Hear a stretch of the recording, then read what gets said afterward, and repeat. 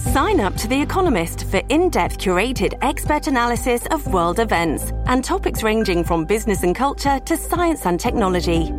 You'll get the weekly digital edition, online-only articles, curated newsletters on politics, the markets, science, culture and China, and full access to The Economist Podcast Plus. The Economist is independent journalism for independent thinking. Go to economist.com and get your first month free.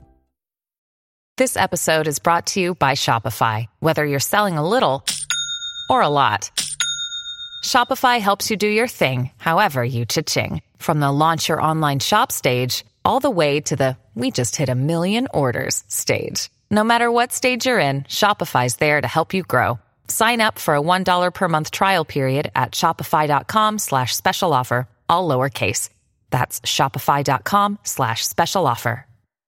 Hello, everybody. This is Marshall Poe. I'm the editor of the New Books Network. NBN listeners like to read books and buy them. So we thought we'd tell you that right now, our friends at Princeton University Press are having a remarkable site-wide sale. You can get 50% off books, including ebooks and audiobooks, with the code 50, F-I-F-T-Y, at checkout until May 31. You can save some real money on Princeton University Press books. I encourage you to go there and check it out. Hello, podcast listeners. My name is Christopher Patterson. I am an assistant professor at the New York Institute of Technology here in Nanjing, China, and I am the host of this podcast, New Books in Asian American Studies. Today we are joined by Leilani Nishime, who is an assistant professor of communications at the University of Washington. We will discuss her book, Undercover Asian, Multiracial Asian Americans in Visual Culture, which was published by University of Illinois Press in 2013.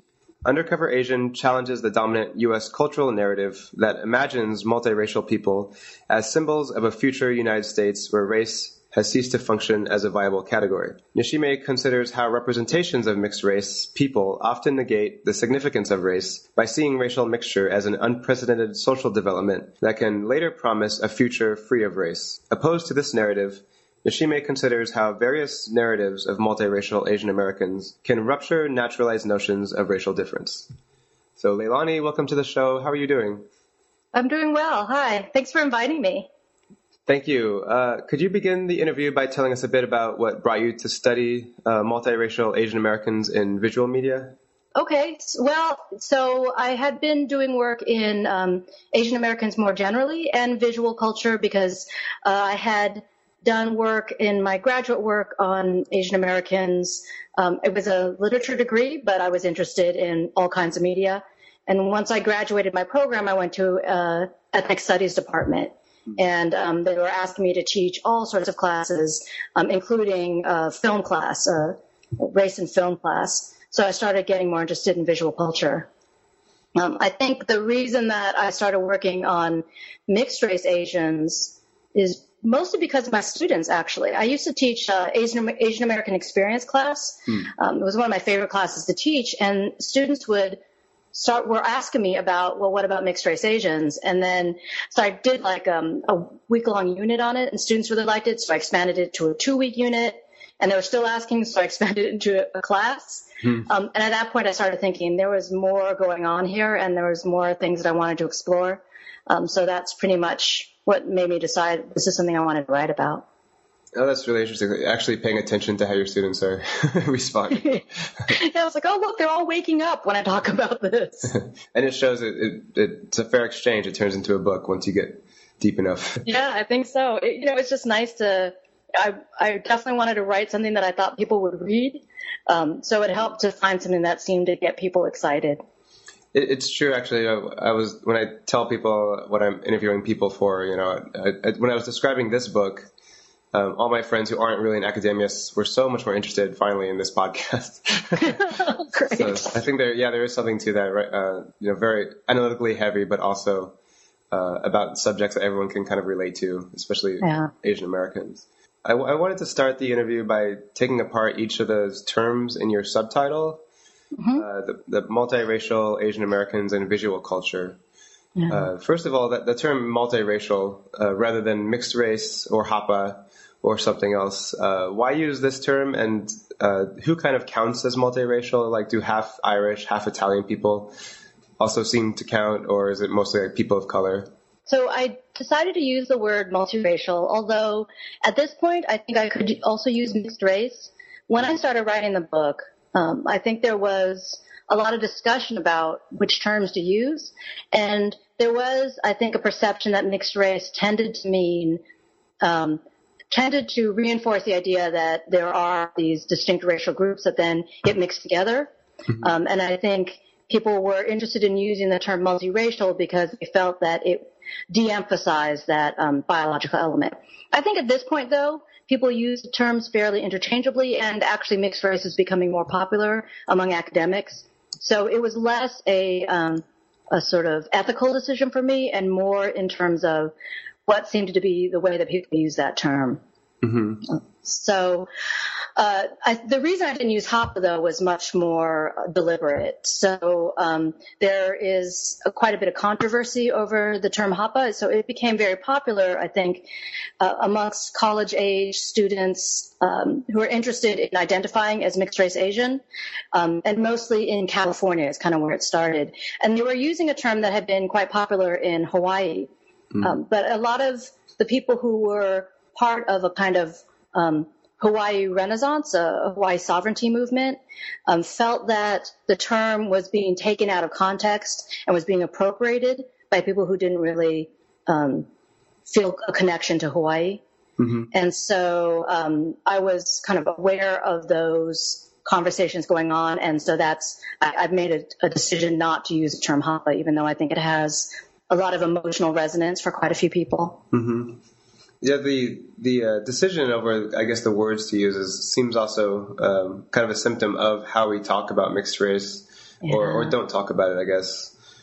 We seem to lack a vocabulary, I guess, to adequately deal with mixed race people. So you begin the book talking about the dominant narrative that we usually have about mixed race. You go over some magazine articles about Generation Mixed, or we have this idea of like mixed race people as a kind of bridge between cultures. But what was the dominant narrative of mixed race people, and what seemed wrong with it as you were beginning your book? Yeah. Well, I think that the dominant narrative was really about how mixed race was a sign of racial progress, and also that it was a path towards getting rid of race, that race was going to go away because people were mixing. And I think that it was often said in opposition to earlier ways of thinking about mixed race as being impure or being a problematic identity category. And so in contrast to that, you could see the interest or the willingness to claim a mixed race identity as being progressive in some way. But I think that got translated into ways that I think were really politically regressive. Mm-hmm. And that conception of mixed race meaning the end of race really made it so that I think it gave people an out. It made it easier to not really deal with racial problems that we have currently, to sort of feel like if we just sit back and do nothing, then race is going to go away and fix itself somehow. Mm-hmm. It's kind of like in some science fiction narratives that also get spoofed, right? Where you go in the future and everyone's the same tint of brown or something. Yeah, I don't even think you need to go to science fiction for that, right? I think there are people who would believe that's happening even now. Mm-hmm. They sometimes call it the browning of America, that we're all going to be some kind of undifferentiated shade of brown. Mm-hmm. And so there's not going to be any races left. And then I guess we'll all be happy and everything. Yes, then we'll all hold hands and there'll be rainbows and we'll all drink Coke. It'll be great. So let's get to the second term in that subtitle, which is Asian Americans. You do spend time in your book talking about how this discourse of mixed race kind of grows out or is linked to African American ideas about racial mixture, biraciality, racial passing, mulattoes, and all this. How are Asian American narratives different than that, or how is mixed race, as we talk about it now, different from the discourse of like biracial people, quadroons, and all that? Yeah. I mean, I think there's so the reason that I wanted to use a term like multiracial Asian Americans, which is so long and, kind of unwieldy, is because I really wanted to keep that element of Asian Americans in there, because I think the ways that people generally, if you just say multiracial, if you just say mixed race, people generally will think about black and white mixed. And that's, just because of the longer history of U.S. racial relations, that we tend to think about race in a binary way about black and white. But I think that mixed race Asian Americans, because Asian Americans themselves have a very specific kind of history, that I wanted to really trace that kind of history, and really wanted to look at how mixed race Asian Americans, in some ways parallel. I think there's a lot of ways you can see crossover, but also that there's a distinct element to it. For me, part of it is thinking about how mixed race Asian Americans, in some sense, exaggerate a lot of the stereotypes I think we already have about Asian Americans. So that really strong narrative of assimilation and of post-racial identities, all those kinds of things that I think often get mapped onto Asians in the U.S. get mapped on, tenfold when you're talking about mixed race Asian Americans. You also include, I guess, if I were to just hear that term multiracial Asian American, I would immediately think white and Asian, white and Japanese, white and Chinese. But you also consider people who are part black, part Asian, part, and we could also think about people who are part Hispanic, part Asian or something. It doesn't seem to have the same immediate assumptions as something like biracial would. Yeah, maybe, although I think you're right that mostly when people think about mixed race Asians, it's mostly white and Asian. I did also want to talk about Asian African American mixtures or mixed race people in the book, partly because, and it's not, I think, I could have easily also talked about Asian Native Americans or Asian Latinos. I'm not easily, I would have to learn a lot before I did that. But I didn't include other groups because I felt like I had so much to deal with just by thinking in sort of these three categories. That I didn't want to end up being kind of flavor of the month. I wanted to think about things in more depth. But I also thought it was important because I think that to understand racial relations in the U.S., you have to understand the black-white binary. And so I wanted to also think about how Asians are positioned in relation to African Americans. I think that's really crucial in thinking about what it means to be Asian American. Yeah, it seems like there was a time, or maybe there still is, where if you're doing Asian American scholarship, sometimes it would be to just really emphasize the difference between Asian American and white, and kind of just to resist that racial the black-white binary. But you seem to kind of just accept that, yes, this is usually how we see race in the U.S., and this is how, and instead of trying to ignore it or deviate from it, you're looking at Asian Americans through that lens, I suppose. Yeah, I think sometimes, so one of the things I talk about in the book is this kind of rhetorical move that I speak frequently when they talk about Asians as being beyond black and white. I think partly because it helps sell books. It sells books. It helps sell books. But I felt like I really wanted to push back against that and not think about Asian Americans as beyond black and white or outside of black and white or somehow a cure for the problems of the racial binary. But I think that we're very much embedded in that binary, and where the Asians are used in the U.S. to prop it up. Let's go to the third term in that subtitle, which is visual culture. And I'm sure you deal with students who ask the same question, but let's just get it out there. Why visual representations? How do visual representations of multiracial bodies tell us something different than other types of analysis, literary, statistical? This I guess goes back to images of the mixed race body as being kind of ambiguous and having to make a choice, or being seen as half and half. And how that kind of construes this post-racial narrative about mixed-race people. Yeah. Well, I really became interested in visual culture, partly because there seemed to be such a paradox in the way that we talk about race in the U.S. So I think it's a pretty widely accepted idea that there's no biological race. So, in most freshman year classrooms, first year classrooms in college, students learn that there's no biological basis for race. And so I think, you see it on the cover of Time magazine, whatever. Most people will argue that's true. And yet at the same time, we have this whole way of seeing race, right? We walk down the street and we see different races of people. So for me, that seems like a real paradox to try and think through. Why do we still perceive race? Why do we still see race, even if intellectually we believe it doesn't exist? So that kind of was my starting point, even before I started thinking about mixed race Asian Americans as being a way to think through that question. Part of it is because the way I got to thinking about mixed race Asian Americans is that I would sometimes tell people, you sort of play those games about, who's mixed race, who isn't. And I would tell people that, say, Keanu Reeves or Meg Tilly, who was a big star at the time, that were mixed race Asian. And I would, why do you think that they're not recognized as mixed race Asian? People say, well, because they don't look Asian.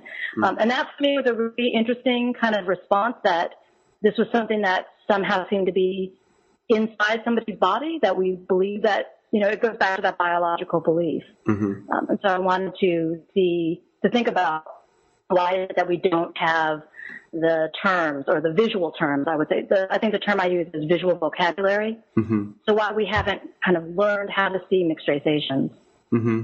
I think when we were talking earlier, you were talking a little about Hawaii. And I think Hawaii is a really interesting example, right? There's many mixed race people, mixed race Asians in Hawaii. And so I think there's they're much more visible there. I think people recognize mixed race Asians much more readily there. And it's not because they look different than they do when they're in another state, right? It's just that people have learned how to recognize people who are mixed race Asian. Yeah, why don't we spend a moment on Hawaii in that case? Because I was also very intrigued by how you situated Hawaii as a kind of example of brownwashing. Can you explain, I guess, how you see it that way, and perhaps how the discourse about Hawaii then feeds into how we see Barack Obama particularly? Oh, yeah, I don't know about Barack Obama, but I think in Hawaii, I use the example of Hawaii because it's such a popular storyline, I think, to talk about Hawaii as the melting pot of the Pacific. And people imagine it as a space that all these different races, Native Hawaiians and people from all parts of Asia and white Americans all got together, and they all mix together and all live harmoniously, and it's sort of the aloha spirit. And I think that kind of vision of what it means to have a mixed race future often gets, I think, sort of mapped onto Hawaii, right? People think about Hawaii as an example of how the future is going to be. But what I talk about in the book is that vision of what Hawaii is about to really come from the outside, come from people who don't live in Hawaii and don't really have a sense that things are not like a happy melting pot there. And I think not necessarily like an unhappy melting pot, but I think in Hawaii what you have is, I think, a different kind of recognition of what it means to be mixed. So I think there's a lot of different names for different kinds of racial mixtures in Hawaii, and those are important kinds of identity markers. And so what you have instead of a disappearance of race is, I think, a reconfiguration of it. Right? It means something a little different there, but that doesn't mean that it's kind of all gone away. And I think that story of kind of this happy mixture ignores the legacy of white supremacy in Hawaii. It ignores the oppression of Native Hawaiians. There's all sorts of really difficult political issues in Hawaii that get covered over in that story of, the melting pot of the Pacific. Yeah, and it seems like this vocabulary, I guess, to recognize different types of mixed race people as we kind of get in Hawaii would probably develop anyways if that dream, I guess, of kind of a brownwashing, we became closer to that, I suppose. We would still develop a vocabulary for how to recognize different types of mixed race people, but it might not be as critical. Yeah. I think this idea that mixed race people are going to lead to this kind of brown future really ignores how long people have been mixing in the U.S., right? Mm-hmm. Basically, since there's been a country, people have been racially mixing and yet still have racial distinctions. So I think it's locating the cause of racial boundaries in the wrong place, right? It's relocating it in different kinds of bodies rather than seeing it as this kind of social, political structure that then gets written onto different kinds of bodies. Mm-hmm. Yeah, let's shoot then towards the historical context and how this discourse developed. And one thing I really liked about your first chapter and your preface was that you considered how we usually tend to see the discourse towards mixed race developing after Loving versus Virginia, the 1967 court case, and how that's kind of seen as an origin point for when this supposedly new mixed race culture started to develop. But you offer a more complex history, I guess, of negotiations and imperial interests. Right? Can you explain, I guess, how Loving versus Virginia got placed as this kind of origin point and how the history of it is actually much more complex? Well, I mean, I think Loving versus Virginia, it's partly because it is so significant. I mean, I think that is partly why it became this origin point, because it was this big Supreme Court case. It got a lot of attention. It was a Supreme Court case that allowed a white man and a black woman to be married, and it overturned all the laws against mixed-race marriages in the country. And so I think it became this sort of signal moment, partly because I think it allowed us to tell this history. The point it was coming in our history, too, was when the civil rights movement was really gaining momentum, where it seemed to be working. Mm-hmm. And so I think it gets memorialized as being part of this moment when racial barriers were falling, when sort of the promise of the civil rights movement was coming true. And so it's seen as this really kind of hopeful moment of racial reconciliation. Mm-hmm. You know, I think what we've seen since then, particularly for people who work in ethnic studies, for example, right, is that a lot of that promise didn't actually pay out. And that the kind of leap forward to thinking about a post-racial world is because we have sort of told the story about the civil rights movement and the success of the civil rights movement that ignores a lot of existing inequalities. So what I write about in the book is that maybe we should think about why that's an origin point and what would happen if we looked at other kinds of originary moments. And so what we might do, for instance, is go to the 1946 War Rights Act, 45, 46. 45, I think, in the book. 45, sorry.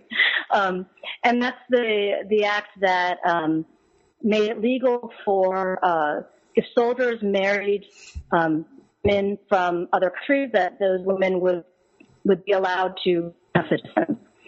And so this had a really, it sounds very neutral, right? It's a kind of racially neutral law, but it had this really disproportionate impact, which was that at the time, Asian women were not allowed to become U.S. citizens. Mm-hmm. And so it allowed this loophole in the law that allowed Asian women to immigrate and become citizens because it's, post-World War II. So there were a lot of soldiers who were marrying Japanese women in particular, but also women in other parts of Asia, and allowing them to come to the U.S. and become citizens.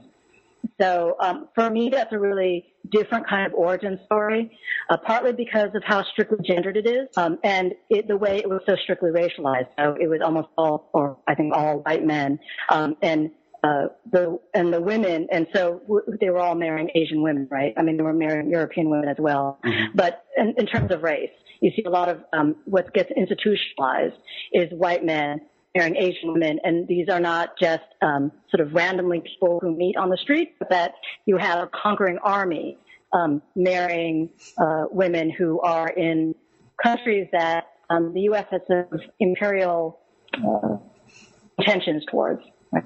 It tells a very different kind of story of, instead of thinking about it as being this moment of equality and the blooming of civil rights, you can see it as really being really implicated in certain kinds of national and racial and gendered boundaries. Mm-hmm. Absolutely. Yeah. When I mentioned to some friends here in China that I was interviewing you about this book about mixed race, they are also mixed race, and I guess your students probably had similar experiences where, in much of the world, especially in Asia, people don't ask me what if I'm mixed. They ask, what nation my mother was from.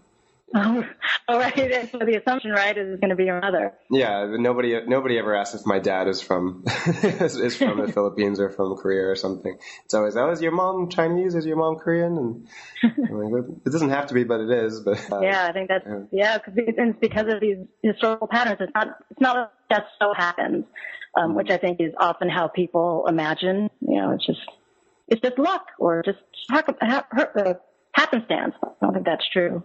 Yeah, and this typical, I guess, what we envision as a kind of typical mixed marriage and mixed race children, as you outline, is not only has these colonial overtones, but is also always very heteronormative, very gender normative, and then produces children who are kind of seen in this as this utopic, futuristic dream thing. Can you explain all the expectations that seem to come with mixed families and the role of the husband and wife?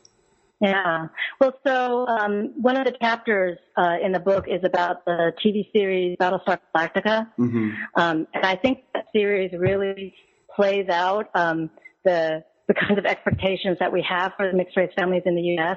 Mm-hmm. So in it, I talk about how I saw a shift in terms of these kind of colonial narratives. I think the colonial narrative for a lot of the 20th century was that the U.S. was kind of a father figure, and Asia, they were sort of childlike and they needed to be rescued and helped.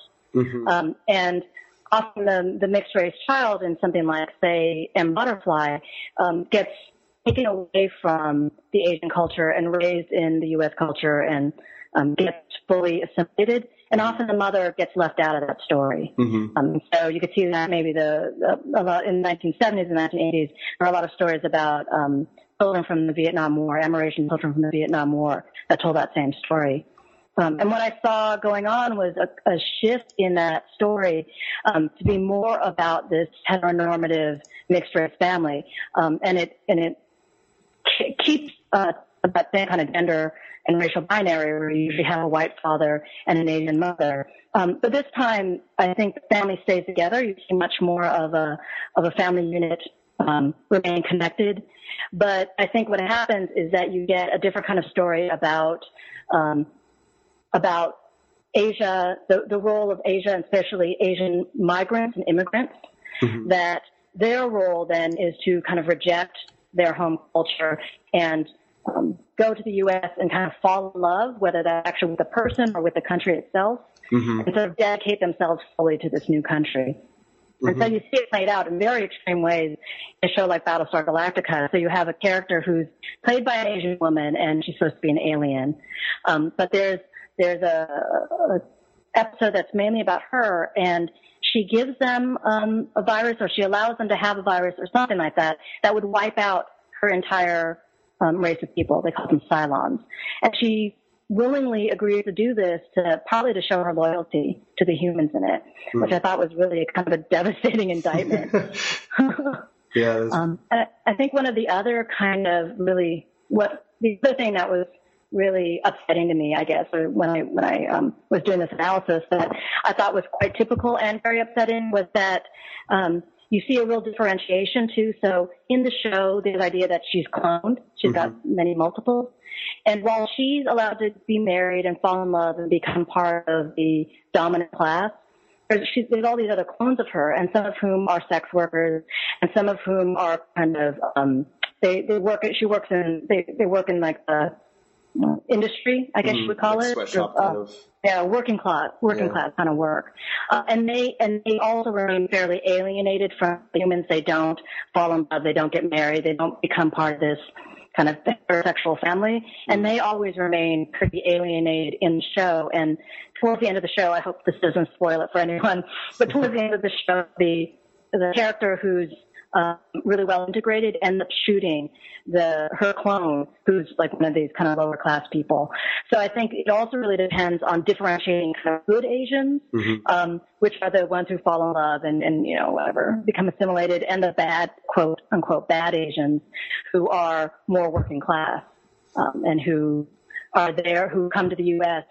For economic reasons rather than because they, have bought into the kind of ideology of the U.S. as being superior. Mm-hmm. Before we get into the chapters of your book, was there anything else that really surprised you as you were doing research for this book or completing it? I mean, you do devote 2 chapters to Keanu Reeves, and you seem like very like you found obsessed. I mean, do you think I sound obsessed?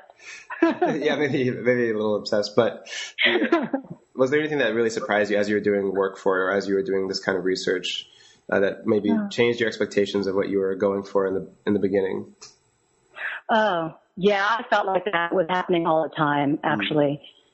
This ended up being a book that I wasn't really expecting it to be. Mm-hmm. I don't think I even started out thinking that I was going to write an entire book about mixed race people. And so that was a bit of a surprise. I think, there was so much of it where I just felt like it was kind of moving ahead of me. I was kind of running to catch up with the things that I was finding. So I feel like a lot of this worked that way. So let's get to your second chapter, which is on Keanu Reeves, and then we'll get back to Keanu Reeves again with the 5th chapter.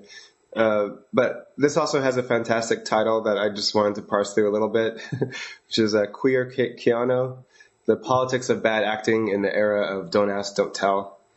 I'm tempted to go through every word of that title and devote a question to every word. But instead, let me just ask, what is the relationship of those terms, the terms queer, bad acting, Don't Ask, Don't Tell, and Keanu Reeves? Oh, well, so the title, the beginning part of the title came from the rumors about Keanu Reeves being gay that were, really popular in the 90s. And actually, the whole thing came out of, I had given a talk about Keanu Reeves because I've been thinking about him for a long time, a while back. And after I gave the talk, somebody in the audience raised their hand and said, well, what about all these rumors of him being gay? And I was like, I have nothing to say to that because I just really haven't thought about it. But it got me thinking about it. And I think for me, it seems really fundamental now. And so what I talk about is how very few people actually talk about Keanu Reeves as being mixed race, which is considering that it's mentioned quite often in his publicity material, and often articles will mention it as well, and yet there still seems to be this way that every time it gets mentioned, it gets forgotten again. Mm-hmm. And so I thought there's kind of that weird gap. Then there was also all these rumors about him being gay. And so for me, it came together around the really specific rumors about him being involved with this movie producer, record producer named David Geffen. And those rumors sort of blossomed in the mid-90s, which was the same time that the Don't Ask, Don't Tell legislation was ramping up. Mm-hmm. And so that was the military legislation of saying military personnel, they removed the law saying that they couldn't be gay, but they had to not say it. Like if they said we're gay, then they could be kicked out.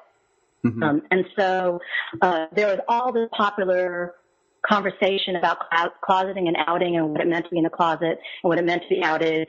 And there were these newspapers like The Advocate that were outing a lot of people who had formerly been in the closet, gay politicians mostly, as part of the trying to respond to the AIDS epidemic.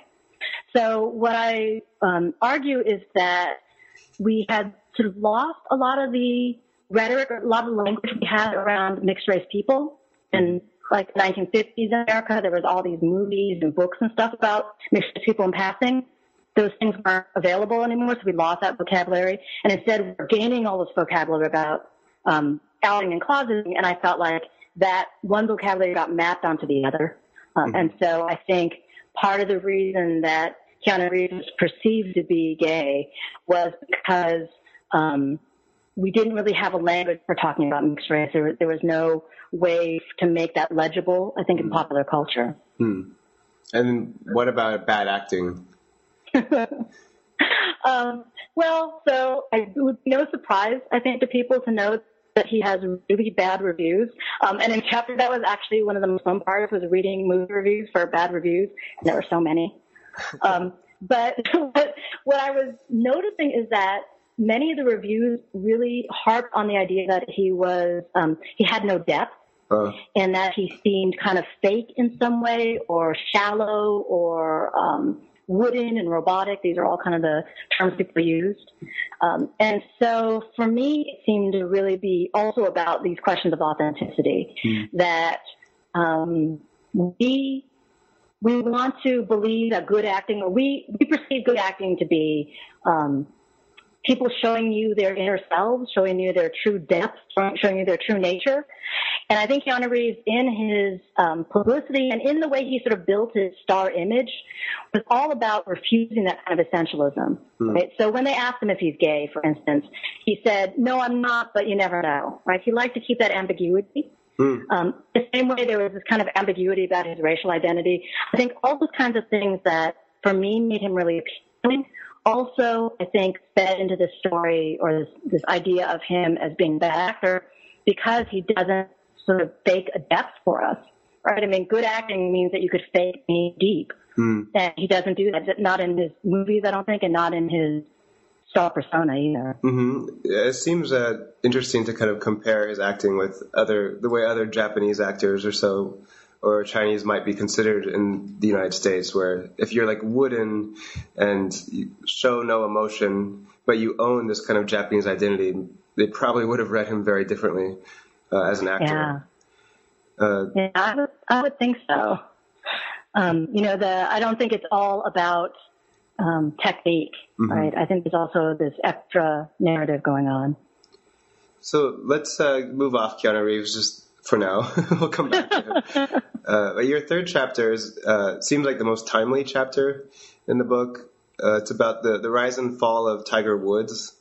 Yeah. And you consider his celebrity as a kind of representation of a double minority, but also as a kind of colorblind, a celebrity culture that becomes very colorblind. But it then changes after his big scandal. So how does perceptions of Tiger Woods change before and after the scandal, and how is it partially determined by his multiracial background? Actually, I think it's largely determined by his multiracial background. So I think a lot of his celebrity before, when he first became famous, had to do with him fulfilling this storyline that we're having, this mythology that we're talking about mixed race people, about him being a sort of this perfect mixture of all different kinds of people. And because he was this perfect mixture, had no racial identity at all. So people would often talk about him as being sort of bland in some way. And I talked about him in some of his ads. We don't get to see much of his body, which is odd for someone who's an athlete. And probably the most famous one is this ad that was analyzed by Hiram Perez about that I Am Tiger Woods ads, where they have all these different people, children and adults and people of different races, saying I am Tiger Woods. And you don't actually see Tiger Woods in that commercial at all. So his body just is completely erased, right? His race and his racial body and him, he gets erased and becomes kind of everyman, every race together. And I think he was really celebrated for doing that.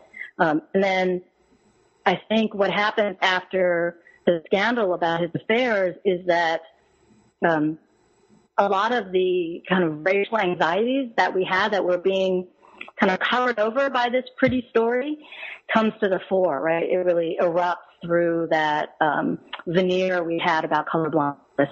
And he gets really intensely racialized after the scandal breaks. Yeah, because I guess he did something naughty or something.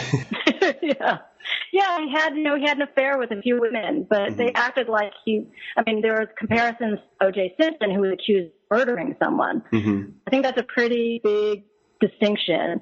And yet to compare those two acts, I think it has something to do with how badly people felt betrayed by him not being this kind of perfect colorblind star.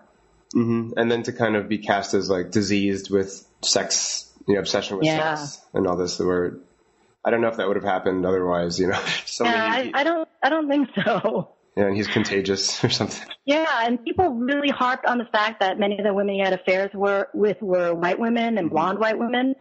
That seemed to be really kind of a point. Even if they weren't actually saying it, would show these flash pictures of like a a compilation of all the women he had affairs with, and it was really clear that they were making this point about white women, and that he was, sort of lusting after white women. And I think they used that as a way to racialize them as African American, kind of emphasize that as being a kind of pathology. So I think they brought up all these old stereotypes as a way to, I don't know, it seems like as a punishment in some way for feeling betrayed.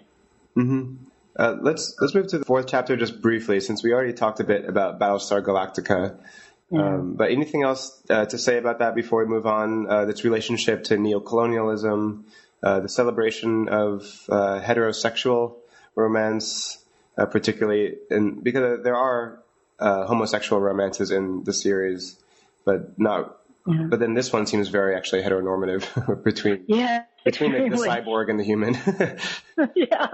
Yeah, which seems strange, right? It sort of seems the weird thing about this story is that there's a mixed race child in the story, and all these different families want to claim her as their kid, and the one who wins in the end is this mixed race family, which seems like so surprising that would be the idealized family. But I think it's because it's trying on all these other different kinds of family formations that are not this heteronormative nuclear family formation, and all the other people fail, right? The perfect family is the one that is so strictly organized along gender lines, which is this cyborg human family. I mean, it's so weird. There's, the only person you ever see doing housework in the entire series is the woman who's the Asian woman who's in this relationship. It's really weird. Yeah, weird but typical, I guess. Yeah, I guess so. Yeah, I mean, I could tell you stories about living in China. I'll try not to go into it. But let's. You'll have to tell me after the interview. But let's go into the second half of your book then. And the way you structure the book is very clever, I have to say, in that it feels like a very like an actual book, I guess, in the way that things overlap and you get back to everything, as opposed to a bunch of articles that might have been separately produced. The second half, though, mirrors the first half of the book, seems to focus less on the kind of undercover aspect to the multiracial Asian American and more on the various ways that multiraciality has been acknowledged, commodified, or exposed racial thinking in the U.S. Yeah. So let's go to your sixth chapter, which, again, is on Keanu Reeves. But only kind of. Only kind of. But it uses the multiracial, it kind of asks, so what if we all saw Keanu Reeves as multiracial? And then what happens differently when we read the film series? I love arguments like this, where it just kind of, I try to do this in my own work. What if we read it this way? What if we really took gender into account? Then what happens? And usually things get so much more interesting. Even silly, stupid things get really fun. Yeah. So can you just let us in on how the Matrix film series would become richer and more different if we read it as a kind of multiracial narrative? Yeah. So, I think a lot of people, when they see this film, see Keanu Reeves as white. But I think and a lot of people read it as telling a really familiar story, which, I think that is a valid reading as well of, the kind of white savior who comes in and fixes everything for the people of color. But I think you can also read this as, what if we took seriously the fact that Keanu Reeves is a multiracial actor, and how might that change the storyline? And so in The Matrix, the fake world of The Matrix, is almost white. And then the rebellion is a conglomeration of different ethnic groups, mostly not non-white ethnic groups. And so Keanu Reeves then the character Neo becomes this bridge between these two worlds. And by the final part of the movie, he's the only one who can move back and forth without any kind of prosthetics. So he can move back and forth between the two worlds in ways other people can't. And I think it tells kind of a grim story, because what happens at the very end is that he gets left out. I think he's blinded, and then he's kind of beaten up, and he's left lying in no man's land, and the rest of the world, the rest of the people kind of go on live in their own separate world after that. Mm-hmm. And it kind of doesn't leave any space for mixed race people or mixed race bodies. But I think one of the interesting things for me is the way that it does a sort of metaphorical work of how we think about mixed race people, because what happens is that in the storyline, these two worlds, the white world and the people of color, are locked in this repetitive cycle because of there's a glitch in the matrix. Right? There's supposed to be a bug in the machine, the computer program where they all live, which causes the same thing to repeat over and over again. And that's so much a way that we think about how race operates in the U.S. That, black and white people have never gotten along, will never get along, that race is something that is, it seems to be transcending history, right? We always think about black people and white people as always having been black and white in the same way throughout history.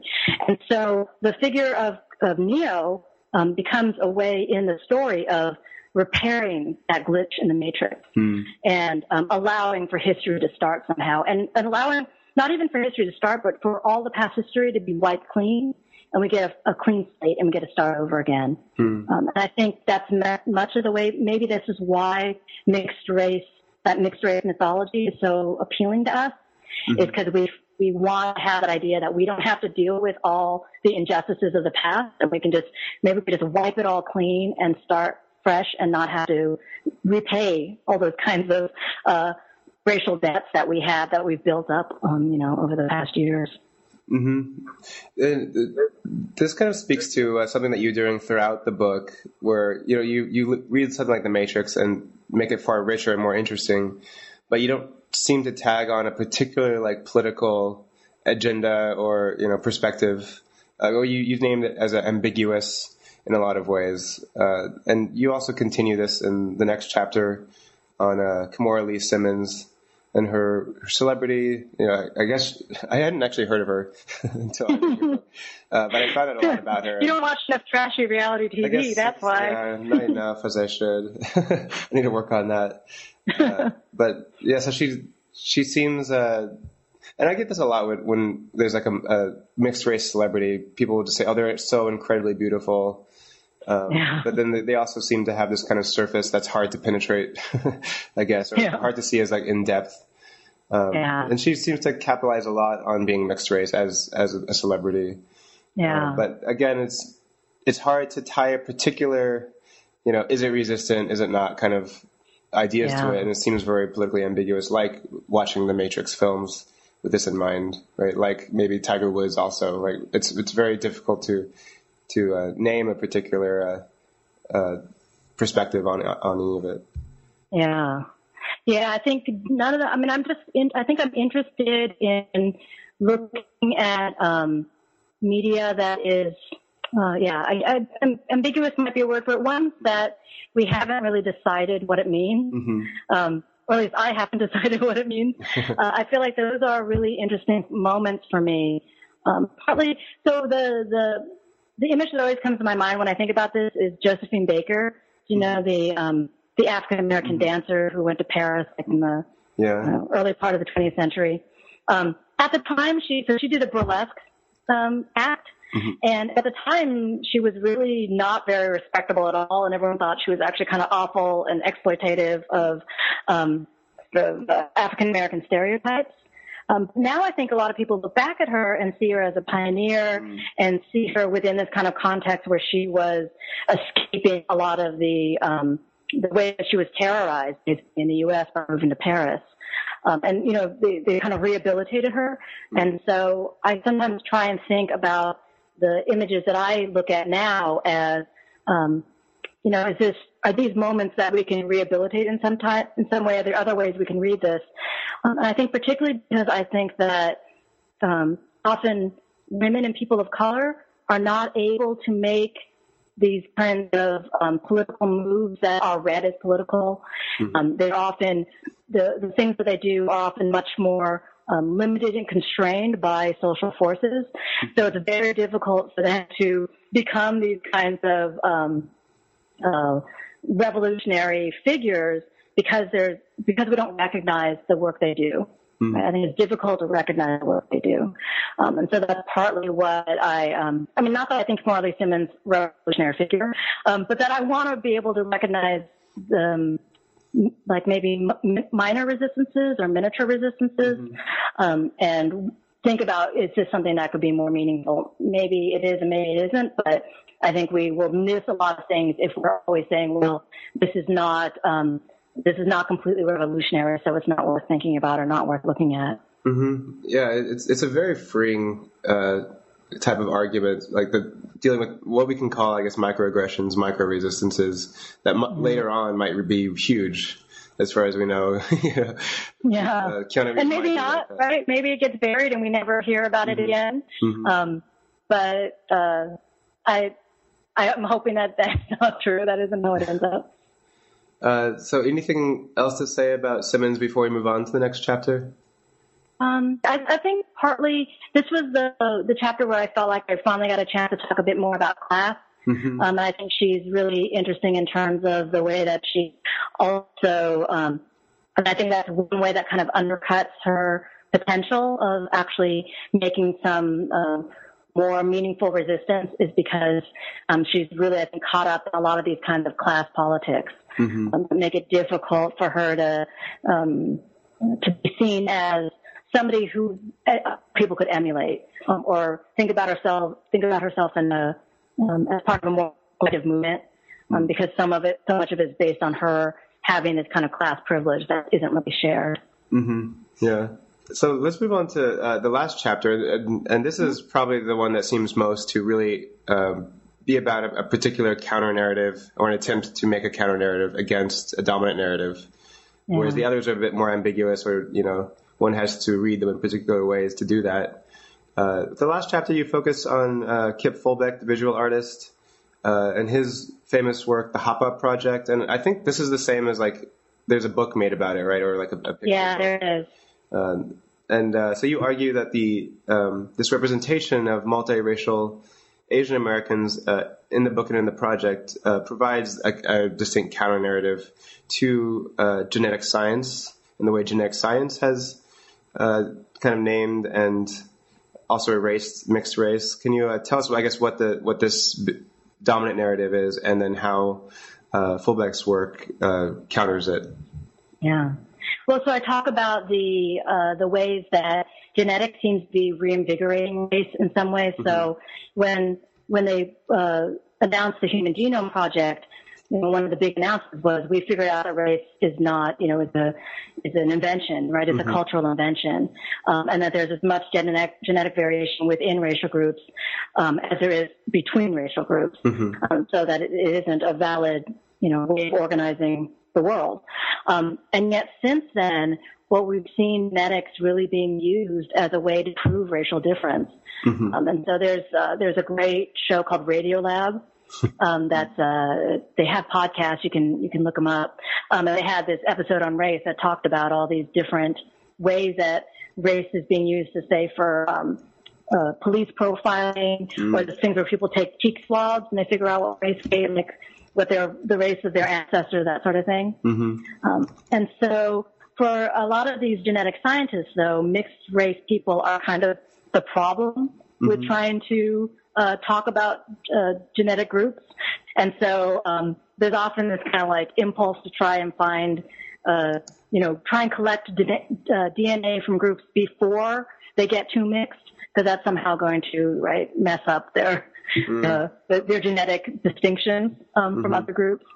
And so I wanted to think about how can we look at mixed race people rather than being the problem of genetics, as being a way for us to rethink how it is that we are using genetics to shore up this social construct, right, of race. And it's certainly not the first time that you see science being, I think, misused that way. Yeah, and then the Fulbeck work, how does this provide a counter-narrative to that? Yeah. So what I see happening in the Fulbeck work, and let me just mention, I get more pushback, I think, from this chapter than just about any. I think most people find Fulbeck's work to be really problematic, and see it as reifying kind of exotic or exotic views of mixed race people or making them into spectacles. Mm-hmm. So I just want to mention that. I am aware of the fact that this is against the grain. But what I think is interesting, so in his art, he's got a photograph of someone who's mixed race, kind of looking straight at the screen, and then a typed list at the bottom of different either racial or ethnic identifiers. And I think he asked the people themselves to tell them what to write. Mm-hmm. And then a sort of handwritten note. And so he asked everybody, what are you? And they have a handwritten note under their pictures that say, what are you? And people answer it in all sorts of ways. They make jokes, or sometimes they say where their parents are from, or people answer it in all sorts of different ways. But for me, I found it really interesting because it allows us to think about racial identities as coming from these multiple spaces that, for a lot of times, say for genetic scientists, part of the problem is trying to reduce race to the single way of identifying it, right? Mm-hmm. Race is this genetic code, or race is what part of the world your ancestor came from. Mm-hmm. And so the example I use is from a study that was done in Barbados, I think it is. And the person writing about it was saying that they collected all this different kind of information from people, but when they turned in their surveys, people had to pick one race as a way to identify themselves. And so what I want to talk about is if we could think about race as coming from multiple sources and being a negotiation between all these different kinds of narratives and discourses, I think that's how it is that race actually inheres, embodies for us. And I think that his work kind of allows us to see that. Mm-hmm. That's fascinating. I mean, it always seems like everyone has to start with a big definition of what they think race is, and then it seems like so overdetermined by so many different narratives and forces. We're running out of time, so can you tell us about any new research that you've been working on now? Yeah, sort of bits and pieces of stuff. I was working mainly on graphic novels. I'm interested in Asian diaspora and graphic novels. So I guess that's kind of the shorthand version of what I'm working on now. Okay, very cool. What particular novels? I just finished presenting on The Arrival, which is the Sean Tan. It's like a wordless graphic novel about migration. Okay. And then the Amulet series. There's like a best-selling kids series from Scholastic Books. Oh, okay. So, and it's kind of more of a adventure fantasy series of books.